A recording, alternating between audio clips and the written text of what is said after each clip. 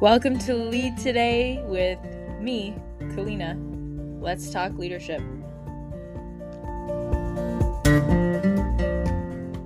But I'm really just grateful to have you here today to learn more about fiber, I imagine, and also really your journey, I think, toward these realizations and a few contrasting views. I'd really like to explore more of a carnivore-ish approach, ancestral eating, look at how that's different, and really just get your take on some of these, let's say, controversial questions. But before we go there, I'd love to sort of start. You mentioned something in an interview I was listening to, and I thought it was so important. And you said so many have become complacent in the way they're eating. And I really wanted to understand how we can reframe to understand that we deserve health, we deserve to feel good, and to investigate how we're feeling in our diets. I mean, I think so many people are complacent that even starting this discussion to even make changes in our diet is such a huge hurdle for so many. So why do we deserve health and to feel good? Why should we look at this and spend time on this? All right. So, I think the thing about it from my perspective is that we only live once, right? And so with that in mind, we deserve to have great joy in our lives. And I think that's something that I wish for everyone, regardless of whether you are my best friend, I don't even know you, perhaps we don't even like each other, I still wish that you have joy in your life. And that's something that once we have that, then most other things in our life seem to just sort of fall into place. And there's value that we get out of the days when we're in that right sort of headspace. And so the challenge from my perspective is that we have normalized things that are very abnormal. And we have been dragged as a culture that we can't change our entire society, or it's very difficult to do that without some sort of radical thing, revolution or something like that. We're not going to change our society. And we have been dragged into this life where we are so busy and we're just bouncing from one thing to the next nonstop. And it barely affords us time to recognize the people in our lives that we love, or even ourselves. And it also forces us into a pattern of prioritizing convenience. And that can come at a cost in many situations. When we choose convenience, we are effectively choosing a shortcut in the interest of time or in the interest of less effort. And that shortcut, there's a downside. And the reason that I can relate to this so much is that this actually is the life that I led for the majority of my life. I mean, first of all, let me just say, since I've been in my 20s, I've been working mornings, days, nights, and weekends. And it's been that way. And I'm a hard worker. That's the way that I am. But what that resulted in for me was that sort of bad habits that I had from my teenage years or my early 20s, they became increasingly galvanized in the way that I led my life as I became more busy.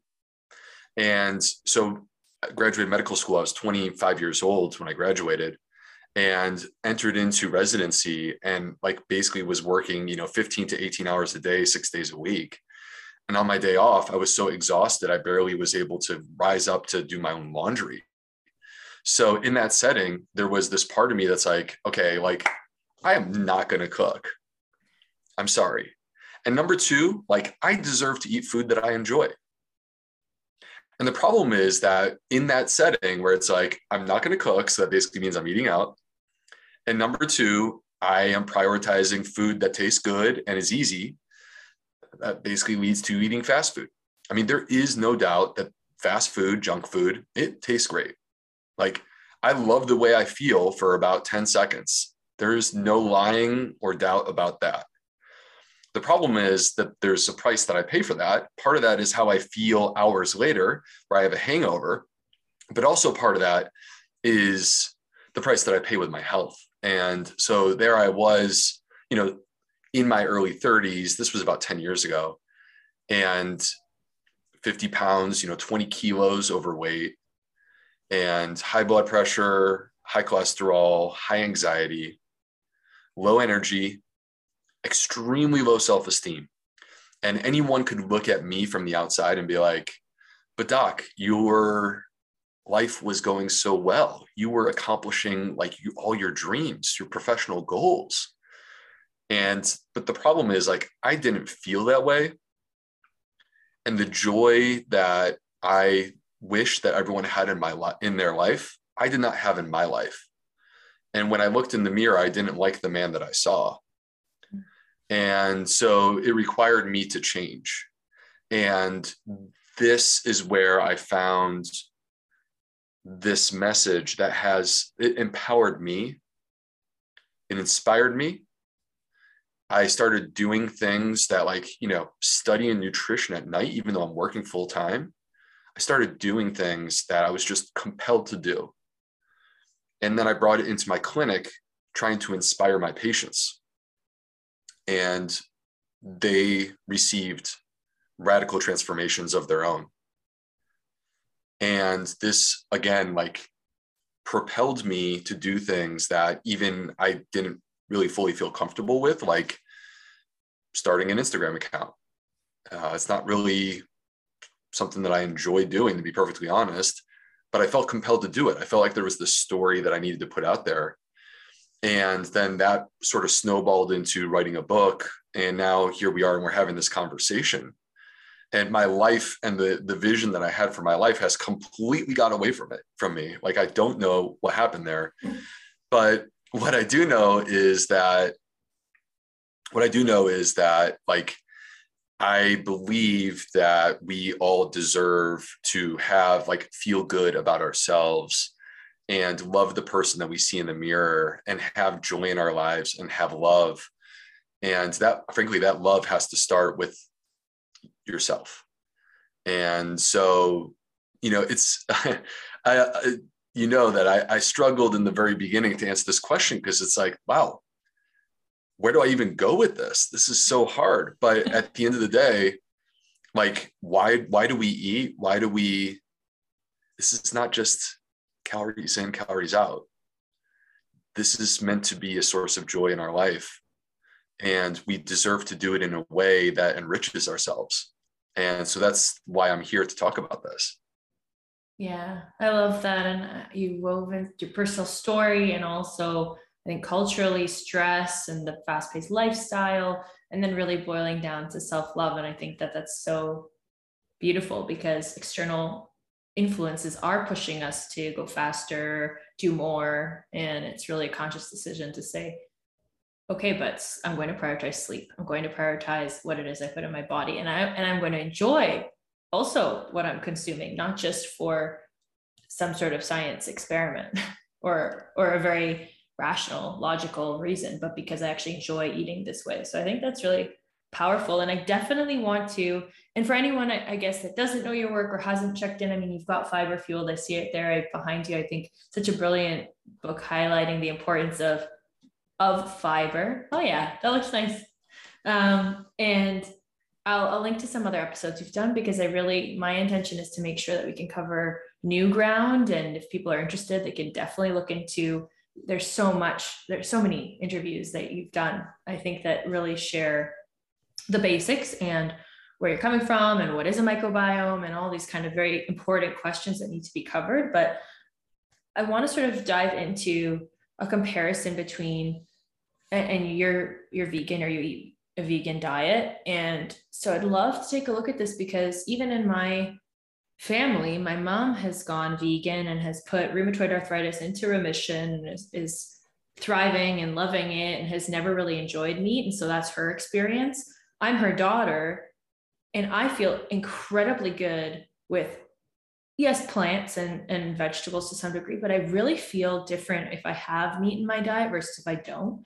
So I'd love to sort of look at this idea of epigenetics and genes on and off. And I'm definitely not the expert, but I'd love to explore, can it be okay for people to thrive with some meat? Why are people carnivore or carnivore-ish you got Dr. Paul Saladino, the Peterson family, people that are eating just lamb or just beef, or beef and some vegetables. And so why can some people thrive on a diet like that, or seemingly thrive, whereas other people like my mom are thriving on a vegan, plant-based diet?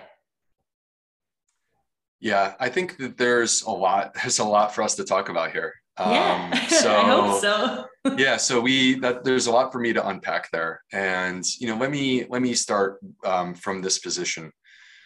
There is no one size fits all diet. All right. So, and I think it's very important to be upfront and transparent about that. There are many different paths that can lead to health. And it really depends on what your individual goals are and whether or not the dietary pattern that we're discussing can fulfill those goals. Now, I'm actually the US medical director for a company called Zoe. And Zoe is about personalized nutrition. And the reason that I am involved with this company is because I wholeheartedly believe in the company. Like I certainly am not under any obligation to get involved with any company. And I would not do that unless I really wanted to be a part of it. But the reason that I was attracted to the idea of personalized nutrition is that when we do clinical trials, we're actually quite limited in our ability. Like we all love randomized controlled trials. Like that is what, the sort of highest quality research has been during the last 50 years. But actually it's time for us to move beyond clinical trials. Actually, it's time for us to recognize that we can do actually much better. And that's where we are moving with Zoe. So just to kind of unpack and describe what I'm referring to, because I do want to, and remind me if I forget to do this, I want to circle back to talking about sort of the carnivore diet and people thriving on, sort of like diametrically opposed diets and how we rectify that. So, but just to kind of talk about personalization and its role within our life. First of all, we each have a completely unique gut microbiome. There is no person on the planet that has the same gut microbiome as you. And that's like, there's 8 billion people. And no two people are the same among them. What are the chances? 1 in 8 billion. That's amazing. That's beautiful. That's powerful. It's shapeable. You can transform it. You can change it. It will adapt to your dietary choices. And if you choose a certain dietary pattern, there is a way in which your gut microbiome will adapt to what you're doing. It's not necessarily advantageous for all things in terms of human health, but it can allow you to eat many different forms of diets and have a gut microbiome that is defined by that dietary pattern. These microbes, they make up 99.5% of our genetic code. And so it's quite powerful to imagine that less than 1% of your genetic code is the part that's like written at birth. And the other 99.5% is defined by your life and your choices. And when we do a clinical trial and we compare 2 groups of people, let's pretend for a moment that we're doing a weight loss trial. And this is like a completely hypothetical, but let's pretend for a moment that we're doing a weight loss trial and we are comparing a plant-based diet to a keto diet. And on the, let's just say, like, this is not, I'm not trying to pick any fights here, but this is like quite simply, let's pretend that the plant-based diet, people lose 5 pounds. And on the keto diet, they lose 4 pounds. And in that study, we say this is statistically significant. All right, now there's a problem because we are defining a population average. But you are not average. I am not average. The person at home listening to us right now is not average. We each are our own version, our own unique version. And in that clinical trial, there will be people eating the plant-based diet that we just declared the winner. And they actually gain weight, even though the goal was weight loss. What do you say to that person? And on the flip side, there would be people who lose 20 pounds on the keto diet. Do you tell them that this is the wrong diet for them for weight loss? Of course not. That would not make sense. So we have to acknowledge this bio-individuality. And I think it needs to inform the choices that we make, but that requires us ultimately to have a higher level that goes beyond the clinical trial in terms of defining that bio-individuality. And that's where a company like Zoe comes in. And just to describe what we do, basically every single person who participates in Zoe is a part of a larger science project. And we are contributing to the science where if I participate in Zoe, I could help people in Canada or in the UK or somewhere else in the world, right? And on the flip side, that person in the UK who signs up, they're helping me. And we're all kind of chipping into this larger idea of if we all do this together, we can help one another. And so every single person, they submit a gut microbiome test. They wear a continuous glucose monitor. They get their blood lipids checked. They eat standardized meals so that we can compare my results to your results and know that we just ate the same thing. And then they enter their dietary information into an app as they go along, and they talk about how they feel in that app. And they do that for about 2 weeks. And by doing this, you take 10,000 people and you put all of this information into a supercomputer. And you let complex machine learning algorithms run, and those algorithms will not identify population norms. They will go beyond that to find trends in the data that can be applied to individual users. And then we can circle back and say to those individual users, this is how you can eat for better health. Now, this particular project, because we're checking continuous glucose monitor and blood lipids, it's really designed to be about metabolism. Yeah. So what is, the question has to always be, what is the end point? What are we trying to improve? And we would devise our strategy based upon what the goal is. So if the goal is gut health, for example, well, I would define gut health not by your blood sugar or by your blood lipids. We would have to look at a different way to do that, but you could apply the exact same strategies, the exact same techniques to defining how to eat individually for your gut health. So now that we've established that, I personally am vegan. If you read my book, Fiber Fueled, I would not say that I'm selling veganism. I don't feel that I am. In fact, if you go to the last chapter, the punchline, what I say is, I want to meet you where you are. And I want to help to move you towards a path that heals and reduces your risk of disease. And ultimately helps you to live a life that is long and free of disease and filled with lots of joy. And so to me, that path is a plant-based path. If we look at the research, the science, there's just no denying that the healthiest diets in the world are a predominantly plant-based diet, consistently associated with longer life expectancy, with less risk of heart disease, less risk of cancer. And that's not an absolute thing. A Mediterranean diet is a plant-based diet, but it's not a vegan diet.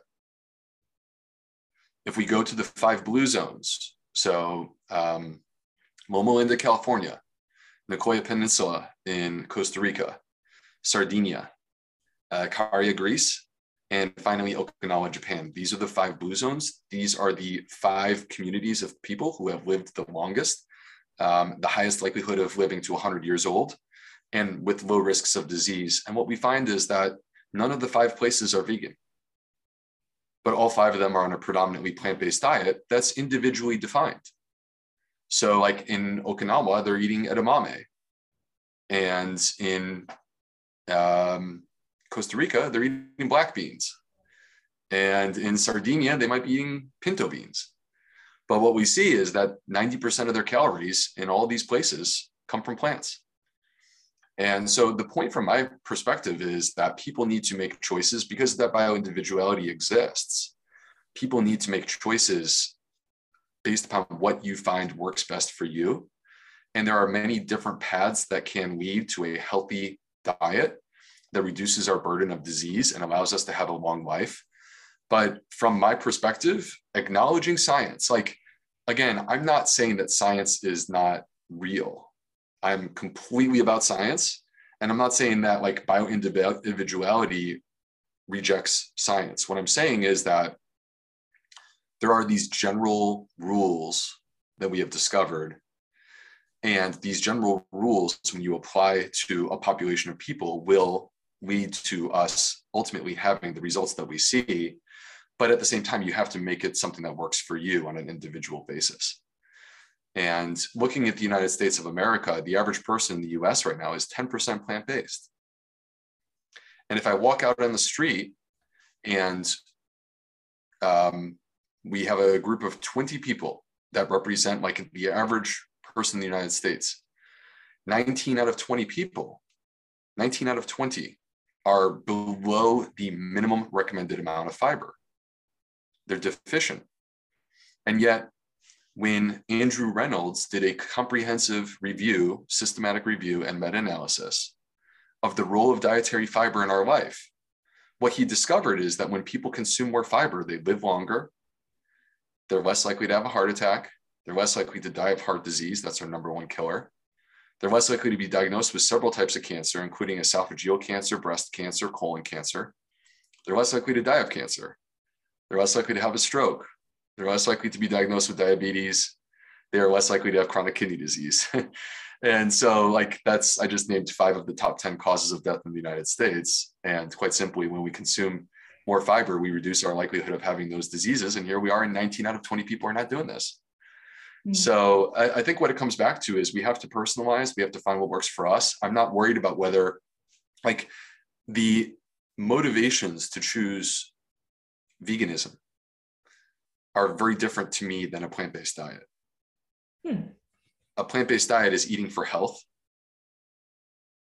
And that's how I entered into my dietary choices. I was eating for health. And as I moved down this path of being progressively more plant-based, I noticed that health benefits were occurring without any effort. It was just me eating food that I loved, but eating in a way that was nourishing my body and improving my health. And I got myself to a place where I was 90%. And I was like, you know what? I'm just going to try it and see what happens when I eliminate dairy and eggs. And I lost another 15 pounds when I did that.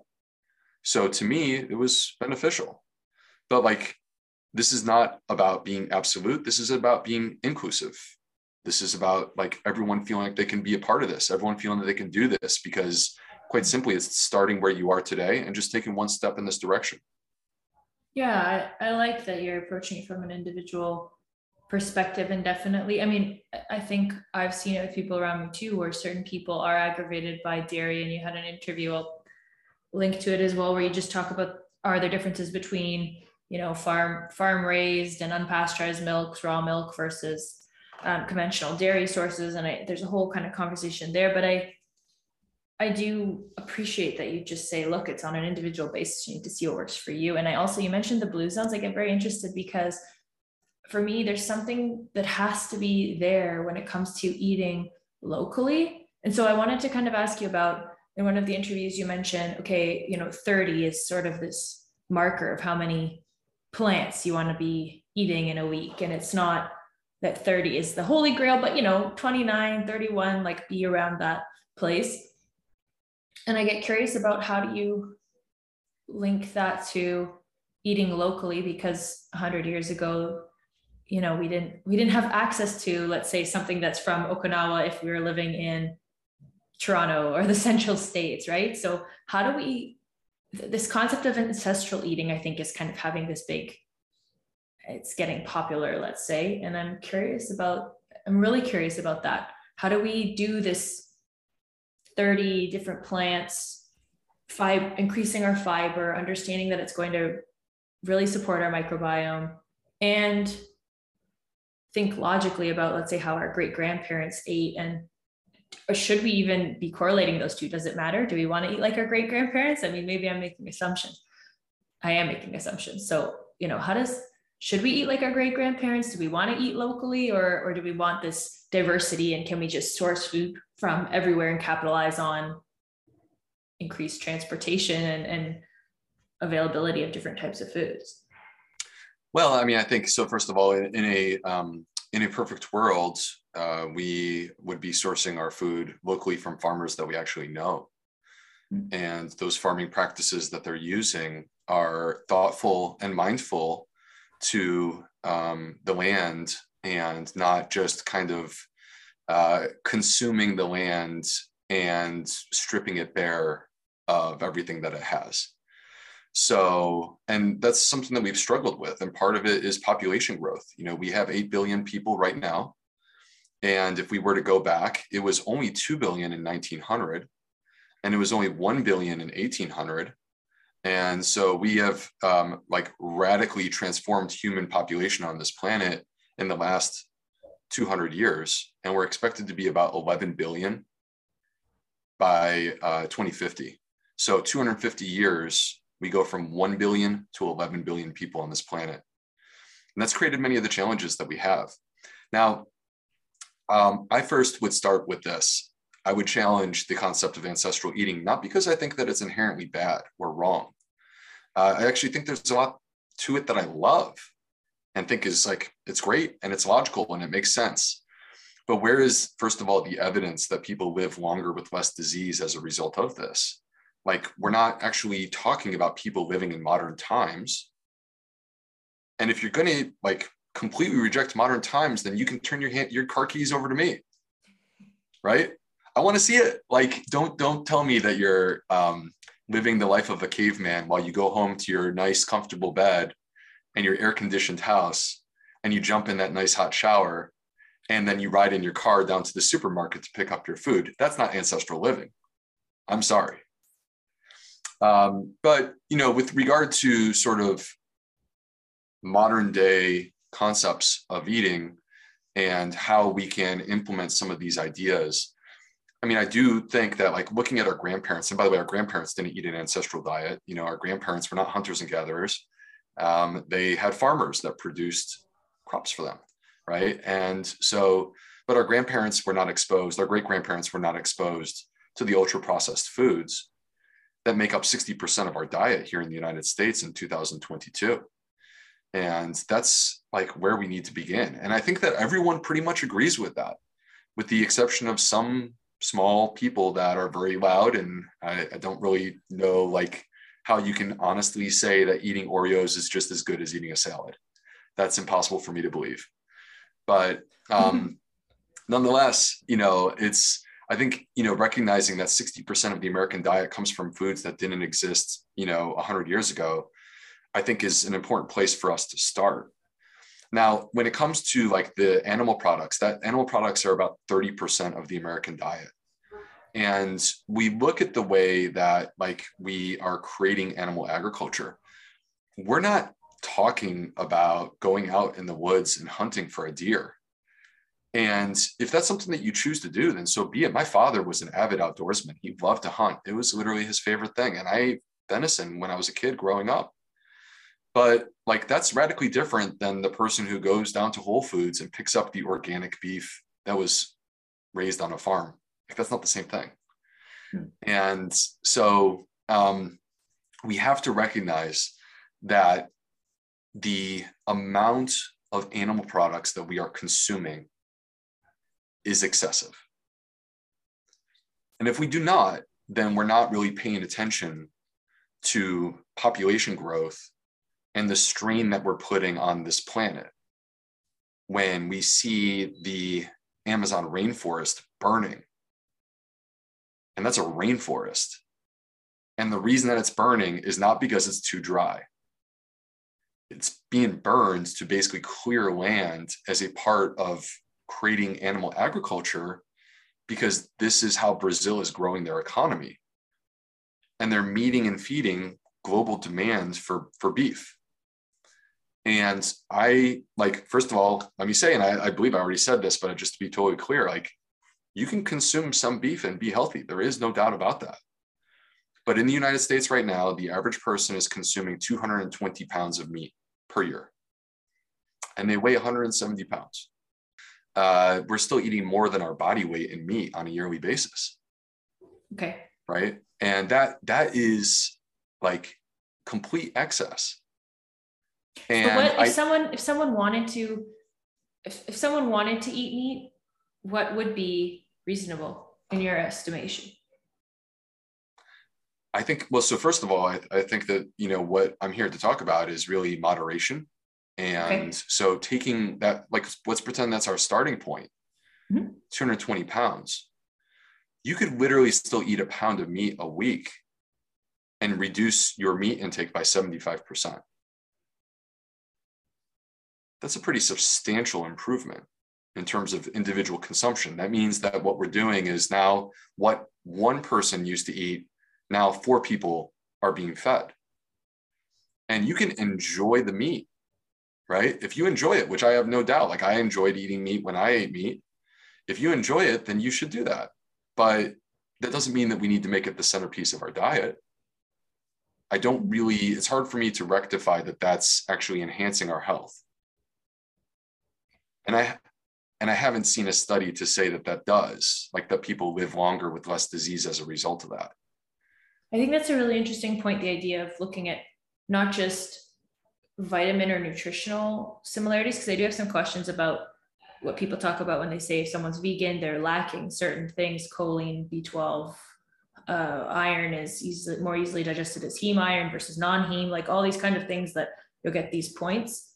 But I think it's interesting that you're also bringing up, it's not just nutrition, it's also looking at disease, incidence of disease and longevity. Those are 2 really interesting factors that I haven't seen anything on that either, to say, okay, if you are eating meat 2 times per week versus 0 versus 5 versus 7, okay, how is that relating to incidence of disease and or longevity? Right. I think that's very interesting. And so what would you say to that piece on nutrition specifically, where people say, okay, like I mentioned, choline or the bioavailability of nutrients as well, like beta carotene versus retinol for vitamin A.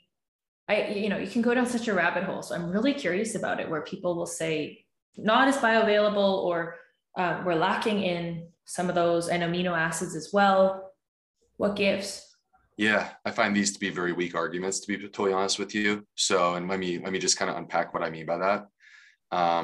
Yeah, because I hear it a lot. I'm very curious. Yeah. These are like when you talk, because I like to look at all views, right? And when you look at the animal-based view, that's, I think, at the forefront of, hey, here's why we need some animal meat, maybe not predominantly, but here's why we need some of it. And we thrive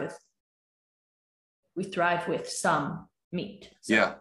Well, I mean, so to be fair, I feel like I have already said that my position is that not necessarily everyone needs to be vegan, that instead some people will choose to be vegan, and that's a beautiful thing. And those are ethically motivated choices. Mm-hmm. But on the flip side, that that I do believe that the healthiest diets, and the evidence is very clear on this, are predominantly plant-based diets. And they come in many different forms. Could be a Mediterranean diet, could be a pescatarian diet, it could be a plant-based diet that's exclusively plant-based, which is essentially a vegan diet.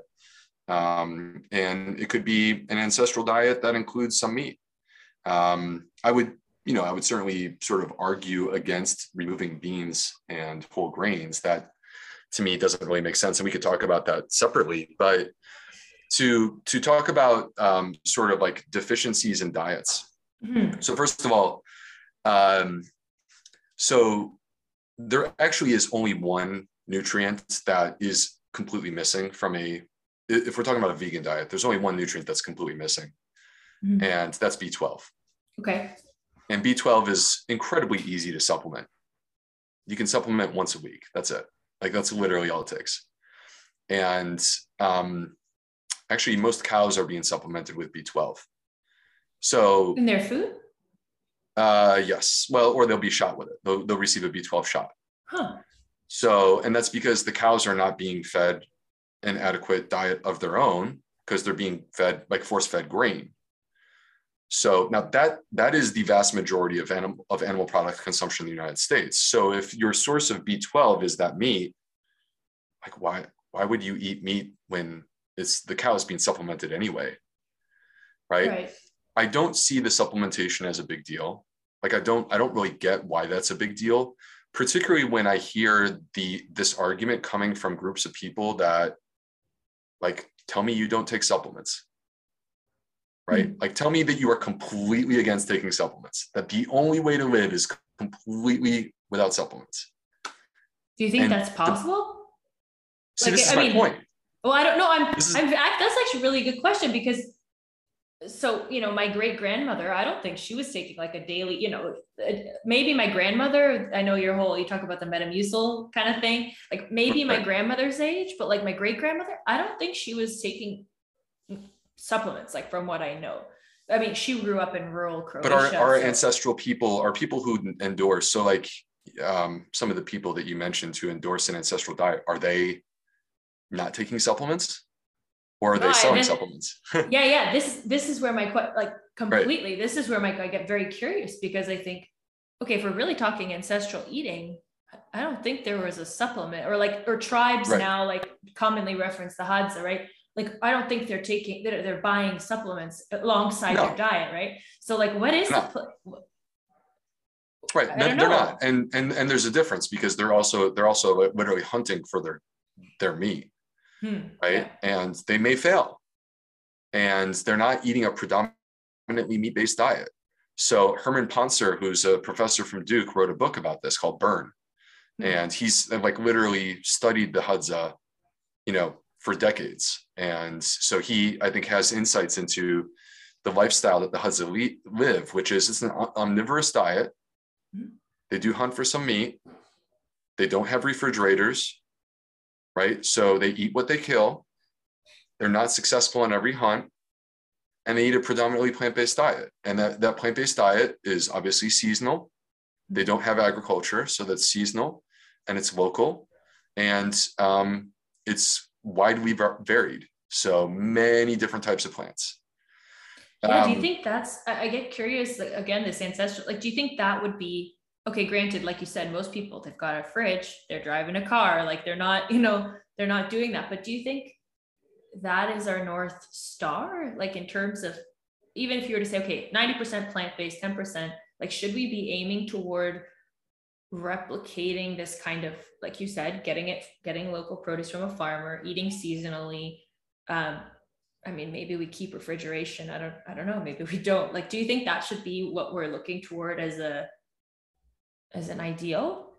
Are they the longest lived? I mean, are they the longest lived population on the planet? The answer is no. Now, granted, we can argue that's because they don't have modern healthcare, but that also is making an excuse, right? Because we haven't proven that their diet actually leads to longevity.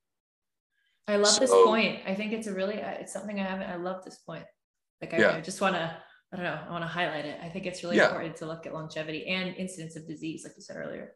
Oh, 100%. We have to look at those things. And what we have now is we do have modern research techniques that allow us to collect information from across the globe and look at different populations and try to figure out what is the right approach to all this.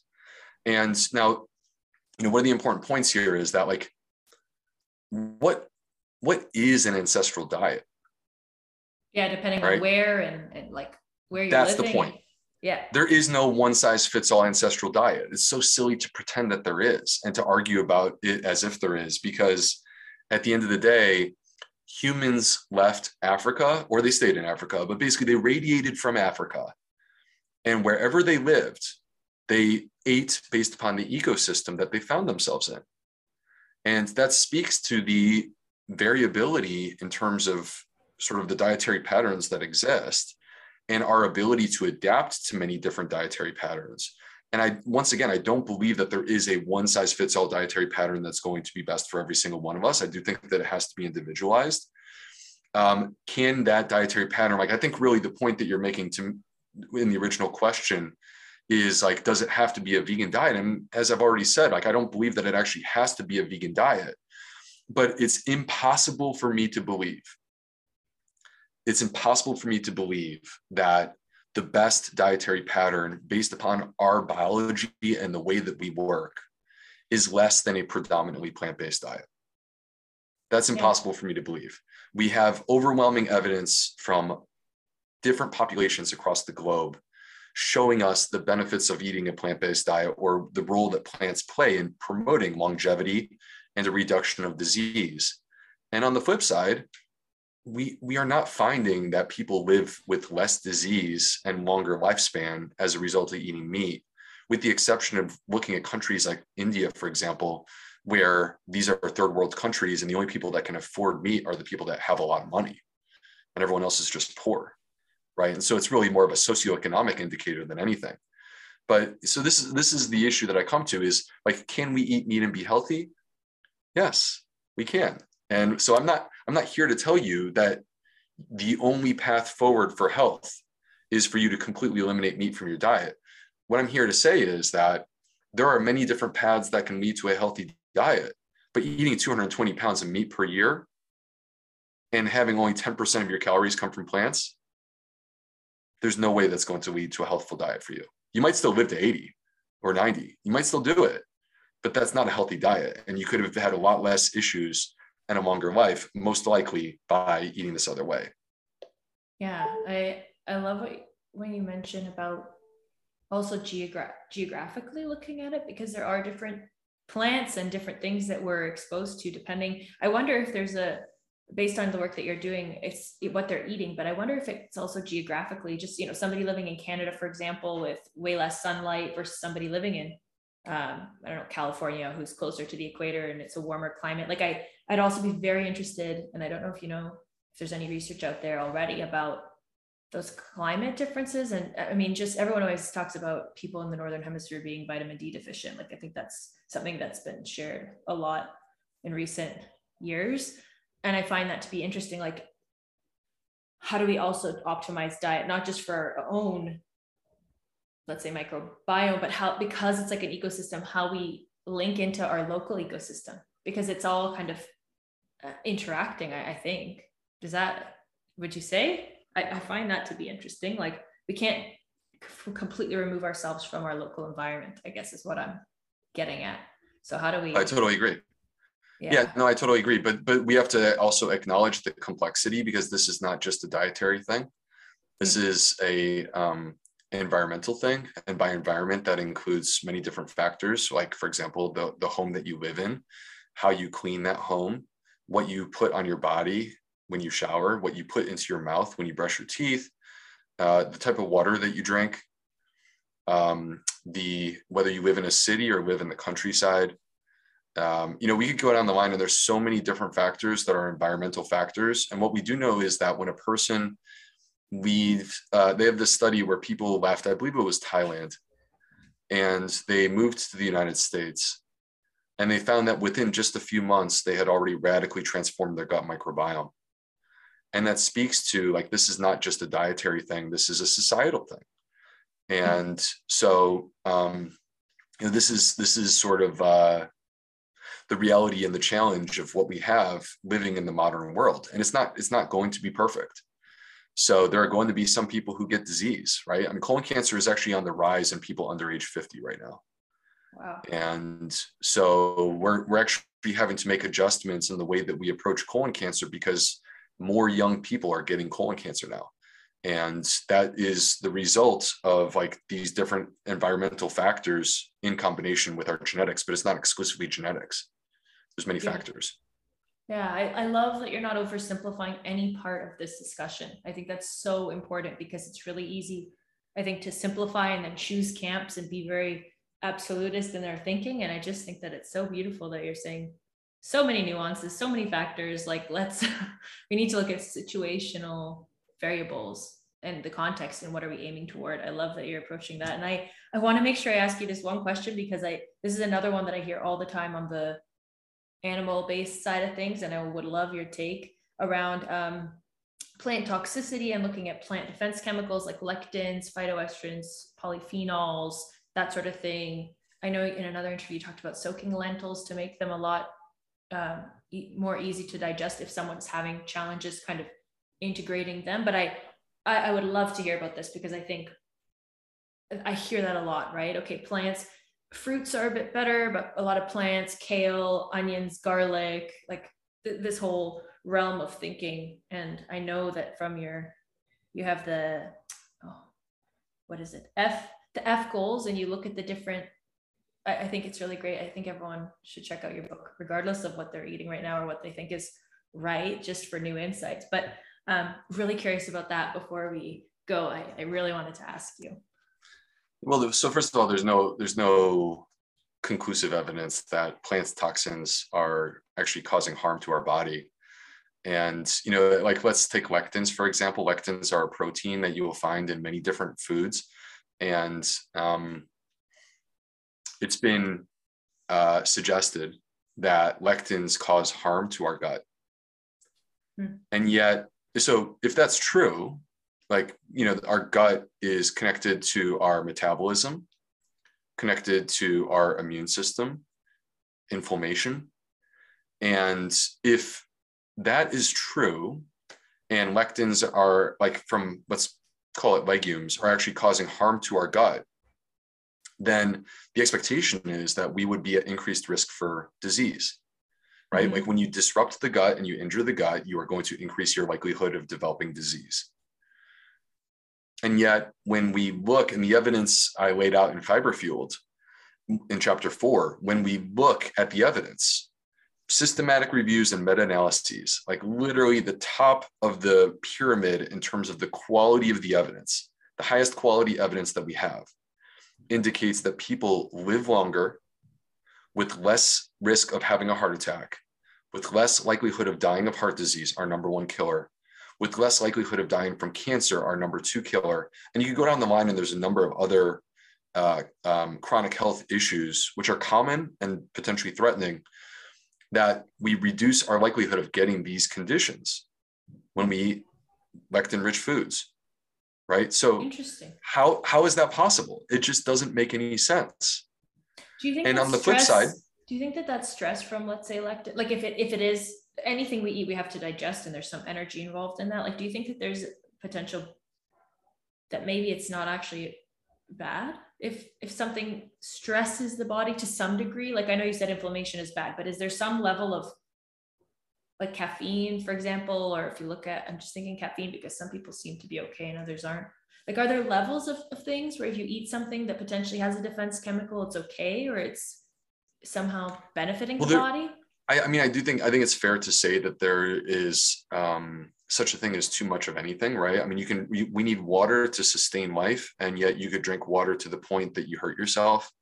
We need oxygen to sustain life, and yet if I have a patient in the intensive care unit and I put them on 100% oxygen, like our air that we're breathing is like 22% oxygen. If I put them on 100% oxygen in the ICU, that's actually causing injury to their lungs if you keep it at that level for too long. And so there, of course, there's such a thing as anything can be too much at a certain amount. But, you know, let's look at this rationally. Are we sicker today or less sick than we were during our parents' generation? I mean, way higher, I think, incidence of childhood diseases, diabetes among the general population. I would say definitely more health issues, more autoimmune diseases as well, which I find interesting. Yeah, interesting, because we actually are consuming less beans than our parents did. So beans in particular. Huh. Yeah, if we look at legume consumption, the average person in the United States is consuming six pounds of beans per year. So again, like, to put this in the context, we consume, and I'm not blaming autoimmune disease on meat consumption necessarily, although there are studies connecting meat consumption to ulcerative colitis. Okay. But what I am saying is that, like, we eat 220 pounds of meat per year. We don't take issue with that or think it needs to be reduced. In fact, in many cases these days, people are thinking that they need to increase that. And then we eat 6 pounds of beans and we somehow make arguments that people buy that the beans are the problem. And it doesn't make sense. 6 pounds of beans, it was 8 pounds of beans during our parents' generation. Like, that's almost nothing. And here we are in the healthiest populations. Like, you go to the blue zones, and every single one of these 5 blue zones, beans are at the center of their diet. They're consuming more beans than they are animal products. And yet we write books that say that, like, the lectins in beans are killing us. It's a joke. It makes absolutely no sense to me as a medical doctor. Do you think it's also the preparation? I've heard a lot about preparation of beans. Like there can be certain beans that like we just need to know how to prepare them as well. I think that's a layer. It's a bit of an old wives' tale, to be completely honest with you. So, okay. well, because what the story is this: there are actually studies that could be cited to make it sound like legumes are scary and going to hurt us, right? And it would be completely ignoring the overwhelming body of evidence where we have, I don't know, at least dozens of studies showing us the health benefits of consuming more legumes.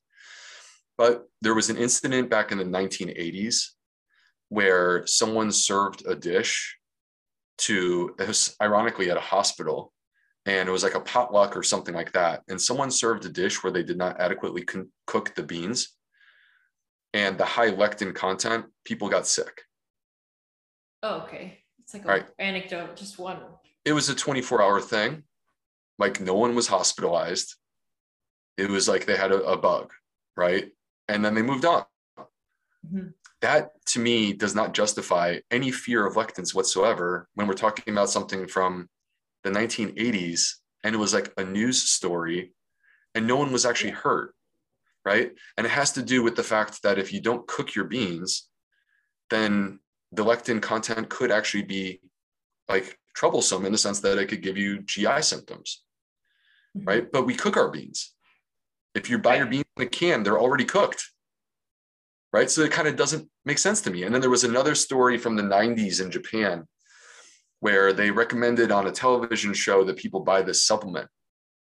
And the supplement was derived from basically grinding up dried beans, and people got sick. Again, the beans were not cooked. Like if anyone's ever tried chewing a bean that's not cooked, good luck with that. It's not easy. Yeah. Doesn't taste good. Like I think we would naturally also not be drawn to that. Right. Like it doesn't. So it's, I think that the problem is this, so people are going to eat the way they want to eat, right? And the way that I see it is that there are 8 billion people on this planet, and I'm going to the best of my ability, have honest discourse, honest conversations about what my experience has taught me, about what my education has taught me, and try to share in a way that people can choose to use the information for their good if they want to. All right. Yeah. I fully recognize and acknowledge that not everyone is going to do that, and that's okay. That's their choice. But one of the realities that we have to admit exists is that in 2022, you can go to the pocket of the internet that's going to tell you what you want to hear. And that doesn't mean that it's solid information. And there can be overwhelming evidence to the contrary. And it can potentially hurt you. And we have to be real about that. So coming back to the carnivore diet, show me a cardiologist that will support the carnivore diet. I don't think it exists. And there are literally thousands of cardiologists in the United States. Interesting. So the impact on the heart, you're saying, is one thing to consider.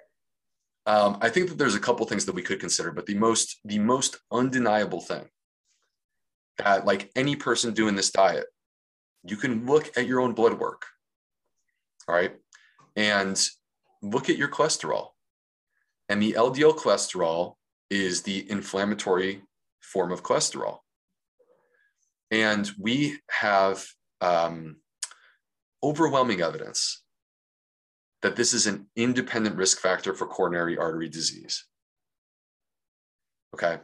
And it's easy for a person who wants to like just kind of say whatever they're going to say without acknowledging the overwhelming evidence to say, it doesn't matter.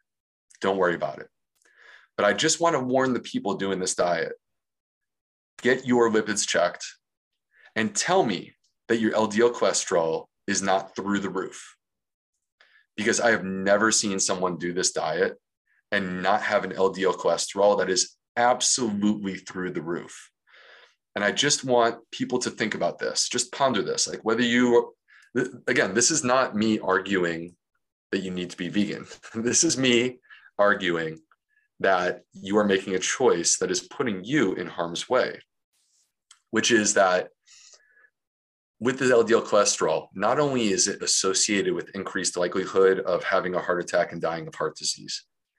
I mean, that's there. But if we take a group of people who have an elevated LDL cholesterol and they have heart disease, they already have it. Mm-hmm. And we treat them with medications that lower their LDL cholesterol. And here's an important point. It's not just one type of medicine that I'm talking about. There are several different medications that we have at this point. The way that they work is to lower your LDL cholesterol. And in each of these cases, in clinical trials, they reduce the likelihood of you having a heart attack and dying of heart disease, right? So if raising your LDL cholesterol increases your risk of having a heart attack and having a heart disease, and we have multiple medications that have been shown in clinical trials to reduce your likelihood of having a heart attack and dying of heart disease by lowering your LDL cholesterol, how are you supposed to feel comfortable being a guinea pig and consuming a diet that is going to radically increase your LDL cholesterol? And there is no cardiologist that is going to sign off on this. I mean, I haven't seen it, and I don't believe it would happen, because if it did, that would stand completely in the face of science. Very interesting, especially mentioning a specific indicator.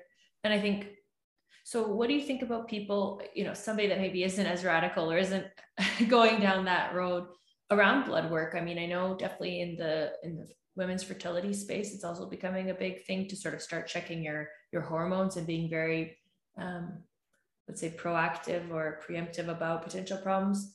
How can we do that in terms of our microbiome? Let's say we feel okay. We've removed, inflammatory seed oils that are highly processed, or highly processed foods and packaged foods. And we're kind of, we think we're eating okay. We kind of feel all right. What would you say is a way that we can keep tabs on this? Is there certain testing or certain ways that we can kind of look at this? What should we do in that regard? Because I think most people are trying to make the best decisions they can. There's so much conflicting advice. They're kind of, okay, Dr. B, I'll eat more, fiber, I'll eat more vegetables, I'll eat more fruits. How do I check in on this over the course of, let's say, my 20s, 30s, 40s, before I need the colonoscopy or before I have a really terrible diagnosis? Yeah. I think there is some complexity to answering this, because the issue is that there are at-home tests. Well, okay. Because this is just I feel like every question I ask, it's like, oh, this is a very big question. So yeah, no, that's okay. But I do believe in, like, I could give simple answers, but then that would be ignoring the nuance to honest answers. So the complexity is that there are a lot of at-home tests, right? There are people who will tell you that they can make custom probiotics. There are people who will tell you that they can take your microbiome and tell you what to eat. There are people who will tell you that they can tell you what your food intolerances are. Yet everything that I just mentioned, I have not seen a study to prove that the claims are real. So if you can't prove it, then to me, that's marketing. That's not science.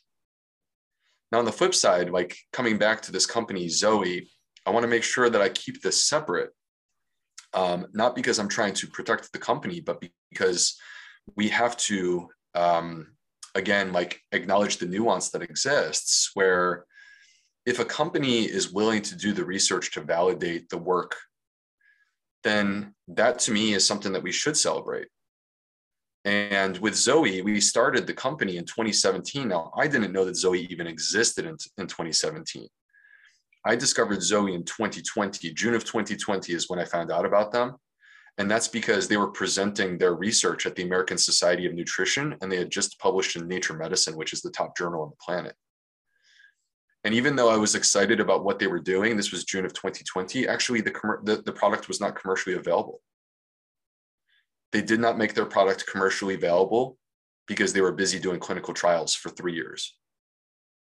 And then once they had actually validated the product, they came forward with it and they made it available in late 2020. So like the fall of 2020 is the first time people in the United States could actually do this. Now, I think this is an important point because most companies, like, why would you do that? when you could just market it and convince people that it's true? And the problem is people are being taken advantage of. And if you go to the website, they will claim that they have science on their side. But if you ask them, like if you were to actually get a person on the phone or on an email and say, what evidence do you have with your product specifically? It'd be crickets. You wouldn't hear anything because they don't have any. So I just, I feel for people who get bought into a narrative and instead, like, the science is not there. Science has to be there. Everything at the end of the day is observation of some variety. Even us, like, describing what the Hadza eat, that is still scientific in nature. That's an observation of a dietary pattern among a group of people and us making inferences about how that could relate to our personal health. So at the end of the day, science is everything. Science is the way that we basically have a compass to guide us. And we have to be smart enough as individual consumers to not buy into marketing hype and instead to dig deep enough to understand whether or not something is real or not. Yeah, I love that, being evidence-based, no matter the product or the test, right? Totally. Sorry about that. That's our timing, and we are over, so I could probably keep you all day. I love this. But I really appreciate that you're saying to be evidence-based and to be focused on companies and products that have looked into what the effects are before they go and sell it to the masses. I think that's so important. And so should we talk to our regular doctor then? Like, right? So I go and I say, okay, I want to work on my microbiome. I read fiber fueled. I'm really excited. Can I work with you? Do I go, where do I go to improve my microbiome specifically? And then also, let's say, should I look at insulin and those things? Like you said before, right? People are it depends what your North Star is. So what should my North Star be? Is improving my microbiome enough to put me into optimal health? And if so, where should I go to do that, to check how I'm doing and to improve? I think that improving your gut so first of all, we don't have a way to measure your gut microbiome, just to be totally clear. Like, we don't have a way to measure your gut microbiome by itself. Okay. And then say, oh, well, I didn't even know that. Well, no, we can do it. We can do the test. We just haven't validated it. Even with Zoe, people are not just checking their microbiome. They're also, again, wearing the glucose monitor, doing the lipid test, entering stuff into the app, right? So there's a lot more information that we're collecting beyond just the microbiome specimen. So I do believe that, like, at the end of the day, we can get hyper-focused and almost neurotic about, like, looking under the hood and being ultra specific about this or about that.